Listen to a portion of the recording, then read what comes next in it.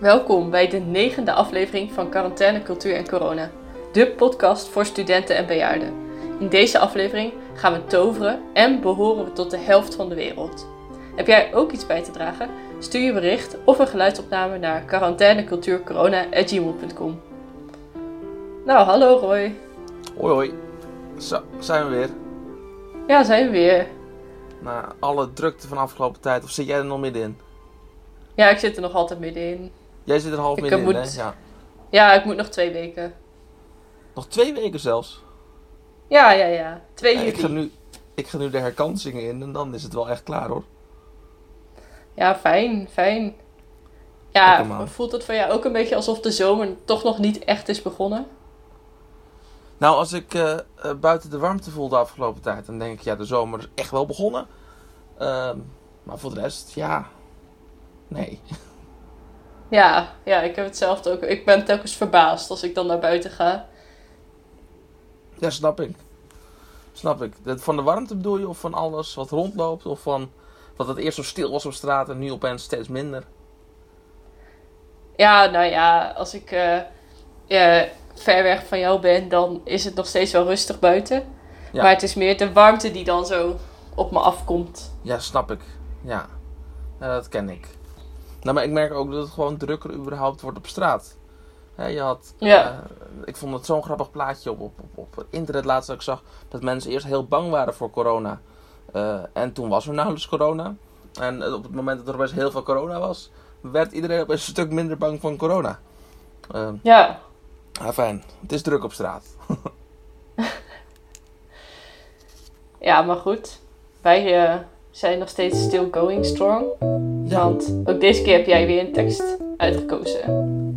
Zeker. De tekst Toveren van Herman van Veen. Als hij kon toveren, kwam alles voor elkaar. Als hij kon toveren, was niemand de sigaar. Als hij kon toveren, dan hielden alle mensen van elkaar. Ieder huis had 100 kamers. In elke kamer stond tv. En zijn ouders zouden eeuwig leven en hij leefde met ze mee. De rivier was niet van water, maar van sinaasappelsap. En hij zou niet hoeven leren wat hij eigenlijk niet snapt. Als hij kon toveren, kwam alles voor elkaar. Als hij kon toveren en niemand heeft er honger, dan werd geen mens te zwaar. En iedereen die zong er. Als hij kon toveren, dan hielden alle mensen van elkaar. Zijn vriendje zou ineens begrijpen waarom hij ruzie met hem kreeg. En iedereen zou voor hem buigen als hij de troon besteeg. En 's winters lag er altijd sneeuw en was het lekker warm. En niemand werd rijk geboren en niemand werd er arm. Als hij kon toveren kwam alles voor elkaar. En niemand heeft er honger. Als hij kon toveren was niemand de sigaar. En iedereen die zong er. Als hij kon toveren, dan hielden alle mensen van elkaar. Maar voor een toverspreuk van kwaliteit ben je zomaar 1000 gulden kwijt. En naar een beetje toverboek moet je ruim 50 jaar op zoek. En de hele cursus tovenaar duurt 125 jaar. Dat brengt hij allemaal niet op. Ik denk dat hij voor het begin al stopt. Want als de oma van zijn oma had nooit een tovenaarsdiploma. Als ik kon toveren, kwam alles voor elkaar. En niemand heeft er honger. Als ik kon toveren, dan werd geen mens te zwaar. En iedereen die zong er. Als ik kon toveren, dan hielden alle mensen van elkaar. Ja. Zeker. Ja, ik ben er even stil van. Wel? Oké. Ja. Ja, toch. Er zitten zoveel verschillende dingen in deze tekst.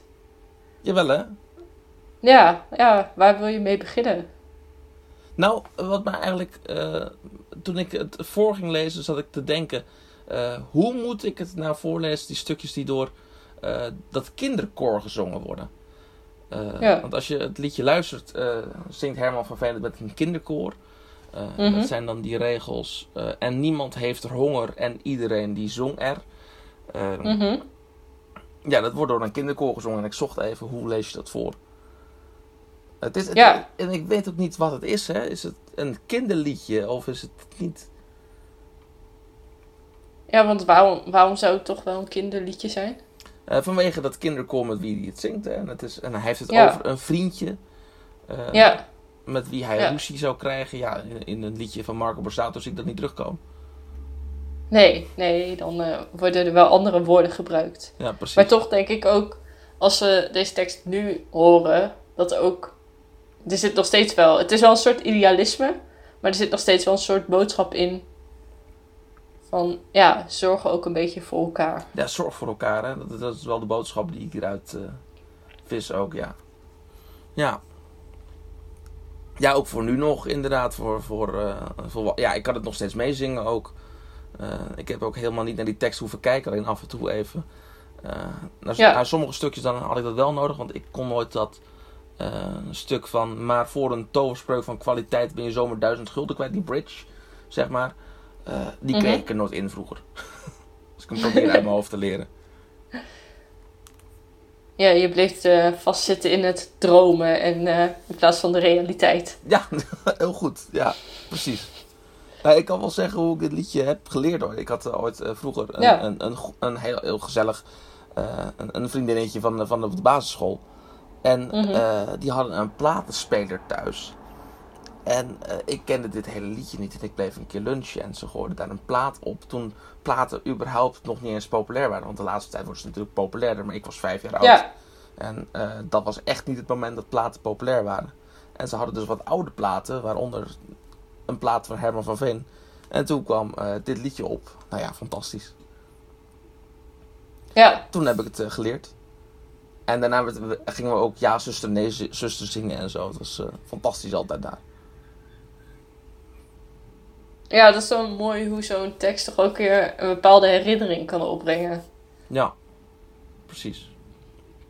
Ja, ik genoot ook wel... Oh, ja, ik genoot ook wel van dat er toch wel weer ook een grapje in zit. Van de rivier was niet van water, maar van sinaasappelsap.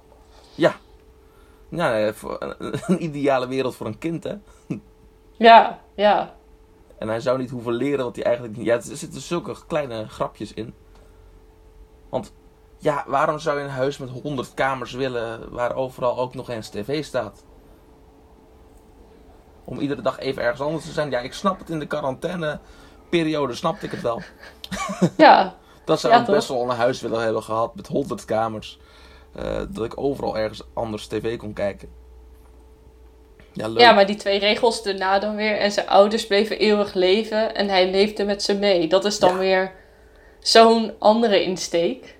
Ja, en dan vraag je inderdaad af, is het nou een kinderliedje? Hè? Want een kind denkt helemaal niet na over ouders die doodgaan. Die denken gewoon, die leven überhaupt eeuwig. Maar als je ouder wordt, dan hoop je dat uiteindelijk wel. Hè? Dat die mensen altijd met je mee zullen blijven leven. En dat zeg ik niet alleen omdat mijn ouders ook de podcast luisteren. Ja, maar er zit ook in het couplet daarna zit dat ook. Dus met dat vriendje. Zijn vriendje zou ineens begrijpen waarom hij ruzie met hem kreeg. En iedereen zou voor hem buigen als hij de troon besteeg. En dan aan het einde van het couplet zit... En niemand werd er rijk geboren, niemand werd er arm. Ja, dat is inderdaad meer een soort gedachte voor volwassenen, inderdaad. En dat zinnetje wat ervoor zit is eigenlijk weer een grapje, hè. En 's winters lag er altijd sneeuw. Dat hoop je altijd, dat er sneeuw ligt. Maar als er sneeuw ligt, dan is het ook meteen verdomd koud buiten. Dus je hoopt ook dat het warm is. Ja. En dat kan niet. Dat leg ik maar even uit voor de luisteraars. Dat kan niet. Nee. Ja. We moeten toch soms dingen uitleggen. Ja. Nou, ik weet nog wel dat ik thuis dan het liedje wel eens op wilde zoeken. En dan kwam ik er niet op om dat liedje. En ik dacht, toveren, dat moet toch ergens te vinden zijn. Ik heb zo vaak toen nog K3 aangeklikt per ongeluk. Maar dat terzijde. Ja. Ik heb dit liedje zelfs ooit nog een keer gezongen op een podium. Terwijl ik Herman van Veen nadeed. Ik was op vakantie in Brabant ergens. En toen was er een soort avondshow. dat je een soort open podium. En toen deed ik ook nog Herman van Veen na. Ik kon zijn accent een klein beetje nadoen. Dat ga ik nu niet doen, omdat als het op commando moet, mislukt het. Namelijk ook op dat podium. En toen zong ik eerst dus het van Alfred Jodocus Kwak zong ik. Ja. En daarvoor deed ik hem dus al een beetje na door dit liedje te zingen. Ah. Ja. Ja, wel een interessante keuze om dit liedje toch ook te zingen. Ja, nee, absoluut. Ja. Maar het is gewoon een liedje wat met je meegaat. Ja. Ik heb er nog nooit zo diep over gepraat als nu, dus... Leuk, man. En heb jij trouwens ooit Herman van Veen theaterstukjes van hem gezien? Nee, eigenlijk niet. Ja, er is één super grappig filmpje online. Dat is dat hij bij een voetbalwedstrijd staat. En dat hij supporter is daar. En dan kan hij zich gewoon niet gedragen aan de zijlijn. Dat is echt volwassenen theater. En dan staat hij te roepen naar iemand die een broodje voor hem moet halen. Van, hey vogel! Super grappig. Kijk het, in godsnaam. Het is echt leuk.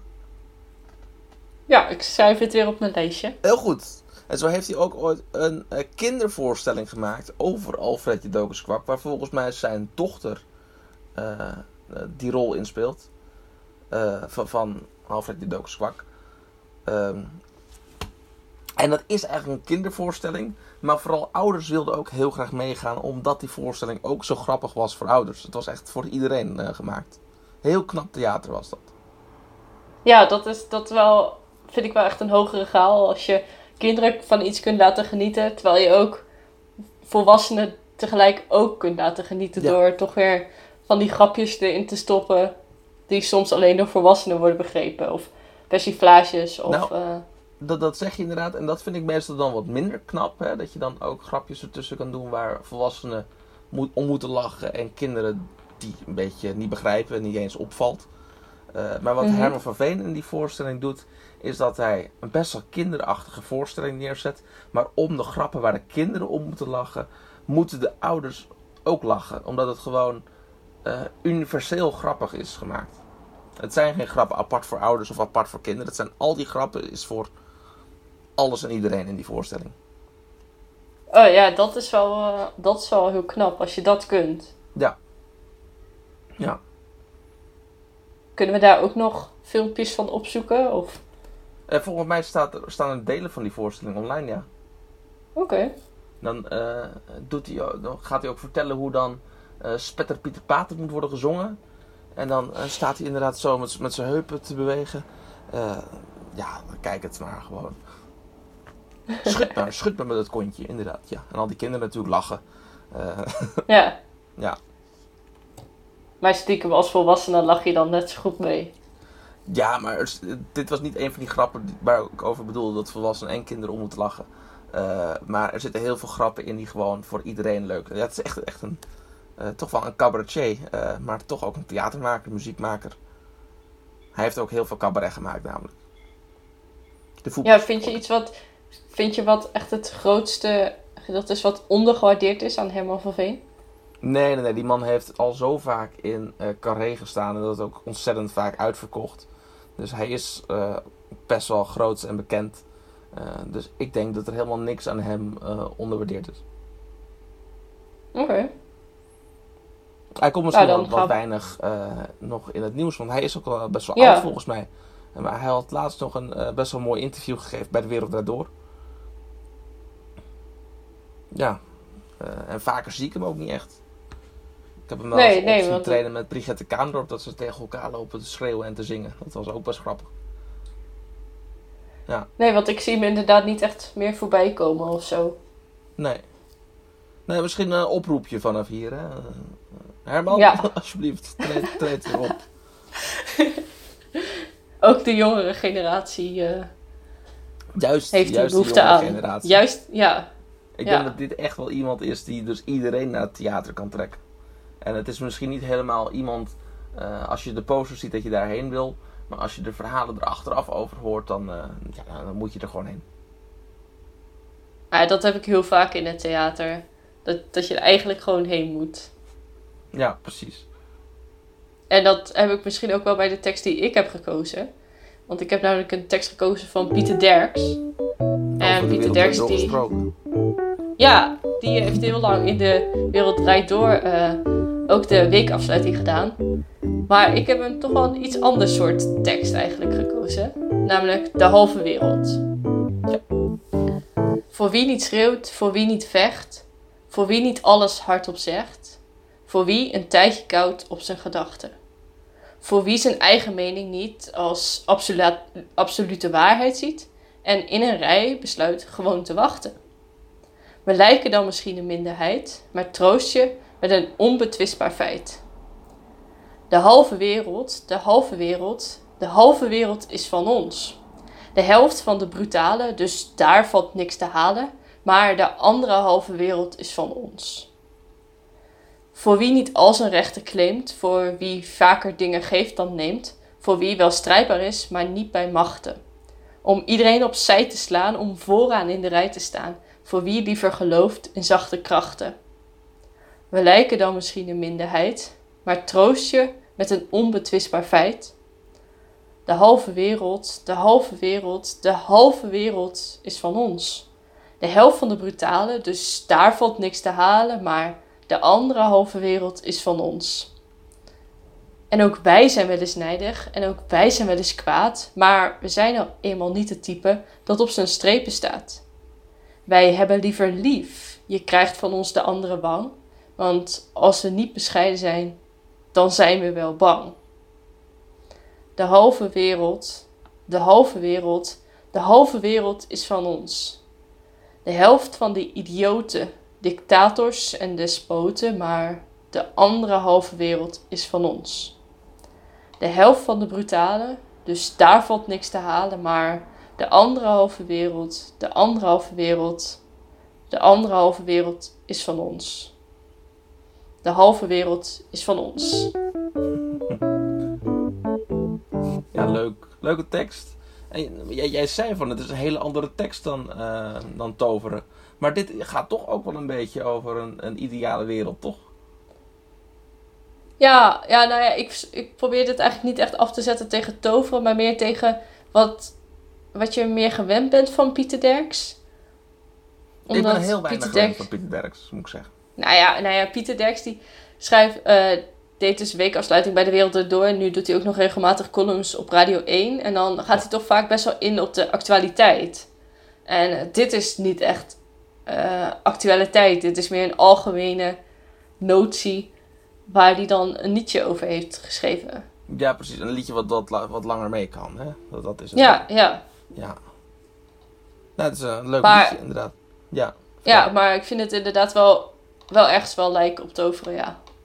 Ja, precies. Ja, het is toch een tekst die probeert een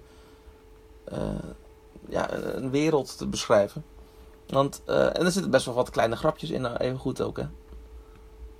Heel leuk. Ik vind het echt grappig. Grappige tekst. Ook goed toen ik hem hoorde zingen. Maar als ik hem hoor zingen, want jij leest de tekst natuurlijk voor met de andere halve wereld is van ons. Ja. Dat zingt hij ook. Maar toch hoor ik ook in die tekst, ik weet niet of jij het hoort hoor, en dat hoeft ook helemaal niet te kloppen, de anderhalve wereld is van ons. Dat hoor ik. Oftewel, je hebt de helft, ja dat is best wel diep meteen hè, dus je hebt de helft is van die brutale mensen, de dictators en despoten, hoe die het op het eind ook noemt, en die idioten. En dan de rest van de wereld, hè, die halve wereld, die is dan van ons. Maar er is ook nog een wereld die van ons is. En ik was nog aan het zoeken van wat voor wereld dat dan was. Een wereld waar zij ook niet bij mogen of waar zij niet bij kunnen. Dat is hoe ik deze tekst hoorde in ieder geval. Dat is wel een interessante. Dan zou ik misschien dat als andere wereld de wereld van je gedachten zien. Ja. De dingen, dus waar die over begint met voor wie een tijdje koud op zijn gedachten en voor wie niet alles hardop zegt. Kijk eens, ja, dat is inderdaad een wereld, hè, je gedachten. Ja. En daar kunnen sowieso de idioten niet bij. Nee, ja, dat. Maar ik vind het wel interessant dat je dan de anderhalve wereld hoort. Ja. Ja, ik moet zeggen. Daar kwam ik zo op toen ik hem hoorde. Ja, ik moet zeggen, ik zou sowieso aanraden om dit echt te luisteren. Want ik vind dat er best wel vaak de halve wereld in zit. En ik vond het best wel lastig om precies aan te geven hoe Pieter Derks dat zingt. Want onder begeleiding van de muziek en dus in die herhaling zit wel een soort van climax ook. En dat vond ik lastig om zo te zeggen. Terwijl in de muziek hoor je dat heel goed dat erin zit.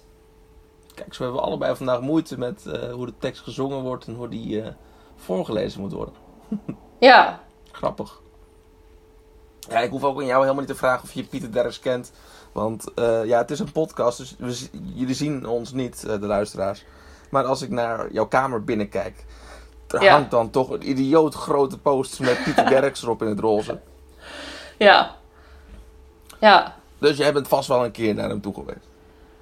Ja, ik ben naar die, de grote roze poster, ofwel Voor wat het waard is, ben ik naartoe geweest. Hoe heette de voorstelling, zei je? Voor wat het waard is. Oké, ja. Is dat die voorstelling met dat stukje over Ryanair? Nu moet ik even gaan graven. Volgens mij niet. Oké. Nou, dat zal dan wel in Van Nature zitten. Ja, dat denk ik wel. Dus de voorstelling daarvoor. Want Voor wat het waard is wel zijn meest recente voorstelling. En daar heeft hij het onder andere ook een deel over zijn dochter. Die een beetje complicaties heeft gehad na de geboorte. En laatst toen was hij ook nog in een van de laatste afleveringen van De Wereld Draait Door. Waar je ook net al aan refereerde. Maar daar was Pieter Derks toen ook. En toen heeft hij ook een soort een iets aangepaste versie van een liedje uit Voor wat het waard is gedaan.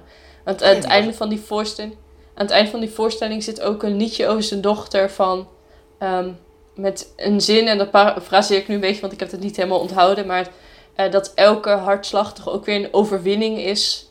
En die boodschap daarin. En toen dacht ik van, Pieter Derks gaat best wel in op de actualiteit, maar kan ook best wel hele mooie liedjes schrijven. En toen ben ik dus ook een beetje naar zijn andere liedjes gaan luisteren. En toen kwam ik ook deze tegen. Ja, inderdaad. Ja, dat kan niet goed, inderdaad. Want wat hij ooit wilde, weet ik nog wel, is een oudejaarsconferentie maken. Volgens mij heeft hij dat toch ook gemaakt? Ging. Ja, die voorstelling heette ook Een Oudejaars. En die was best grappig, maar die is daarna wel een beetje verwaterd door de andere conferenties die dat jaar waren. Maar wat jij nu ook zegt over dat hij dan ook buiten de actualiteit ontzettend grappig is. Ja, dat klopt. Ik denk dat hij daar vooral mee verder moet blijven gaan. Want zijn kijk op sommige dingen is echt heel interessant zonder de actualiteit. Ja, dat vond ik ook.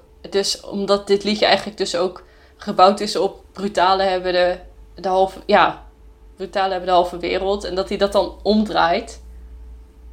En dan naar de halve wereld kijkt die dat niet heeft. En die toch wat meer het introverte type is. En daar dan een heel liedje op vastbouwt. Ja, nou hij zegt ook wel dat de halve wereld is van ons. Dus hij zegt het tegen zichzelf.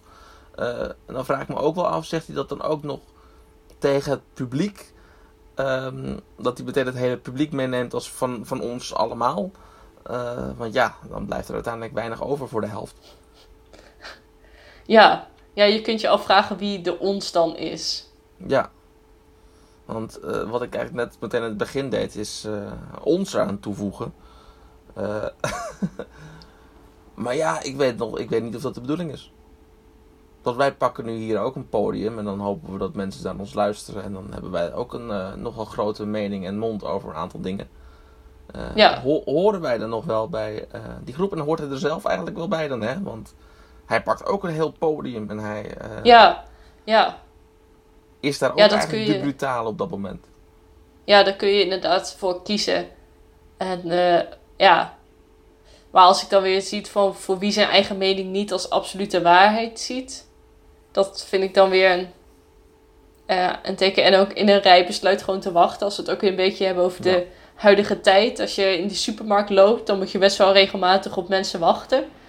Ja. En ik probeer dan wel netjes gewoon te wachten en te kijken van hoe kan ik zo goed mogelijk door deze supermarkt, maar toch die afstand houden. Ja, precies. Je betrekt het nu helemaal op de quarantainetijd. Hè? Ja. Mooi. Ja, leuk. Ja, ik denk dat het wel was wat ik erover wilde weten. Heb jij er nog iets over te zeggen? Volgens mij hebben we het wel aardig weer ontleed deze keer. Ja, we zijn vandaag een stuk meer op de tekst ingegaan dan op de mensen zelf. En dat is ook goed. Ja, dat... Toch hoop soms ik nog wel een keer even... dat hij de echte oudejaarsconferentie maakt. Dus de plek waar we zullen het gaan Claudia afwachten. en Joep meestal staan nu. Ja, we zullen het gaan afwachten. Ja, En het lijkt me echt wel een plek waar hij thuis hoort, hoor. Het lijkt me heel fijn op oudejaarsavond. Ja, ik denk dat hij wel een mooi genuanceerd beeld kan geven. En dan niet te veel polemiek. Maar wel... Nee. Maar wel ja. goed in het nieuws op ingaan. Ja. Maar ook persoonlijk blijven. Want je hebt natuurlijk mensen die eigenlijk alleen maar over het jaar aan het praten zijn. En constant met een vingertje zitten, zoals Claudia de Breij. Je hebt mensen die een heel verhaal vertellen en heel veel grappen erin maken. Maar niks nuanceren, zoals Joep van het Hek. Je had iemand die veel te persoonlijk was. Die eigenlijk helemaal niks over het jaar vertelde. Zoals Mark Marie Huibrechts deed. En ik denk dat hij dus echt wel een genuanceerd verhaal kan neerzetten. Zoals, ik wil bijna zeggen zoals Wim Kan het deed. Maar misschien is dat te veel meer nog.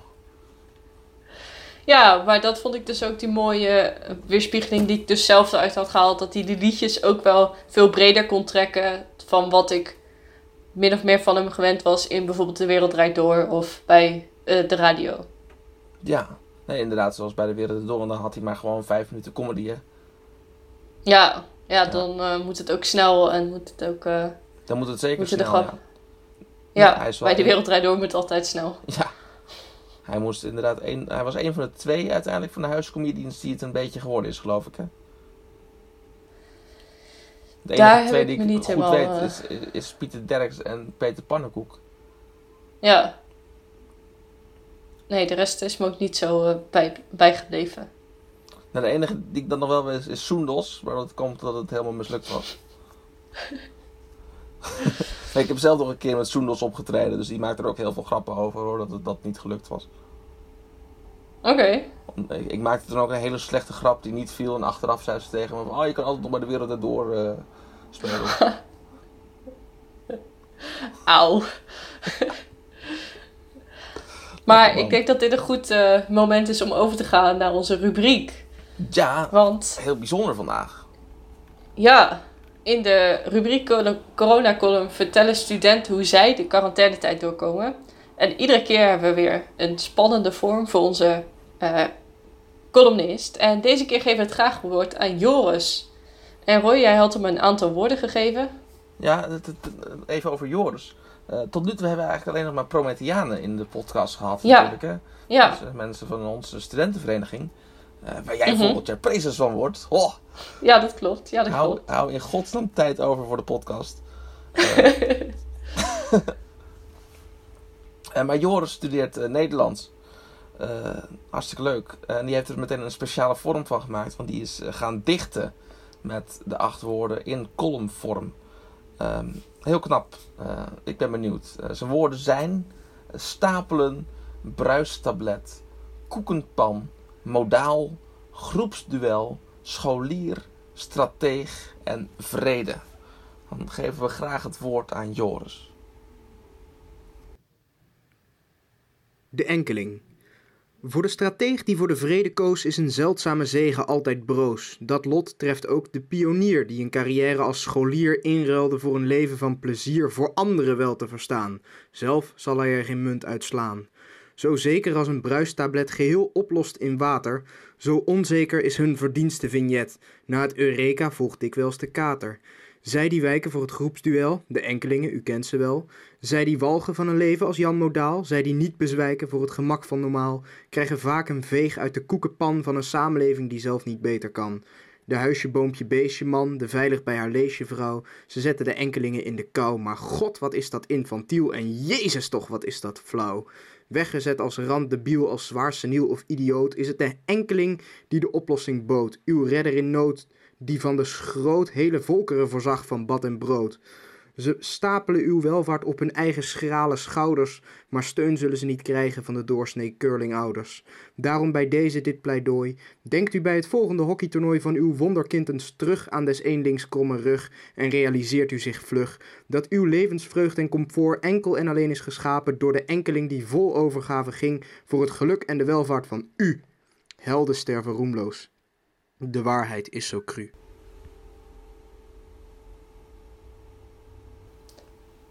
Ja, wil je nu ook shinen in onze podcast? Stuur een mail naar QuarantaineCultuurCorona@gmail.com en dan krijg je ook een speciale opdracht. En over speciale opdrachten gesproken, volgens mij hebben we de volgende keer ook een speciale...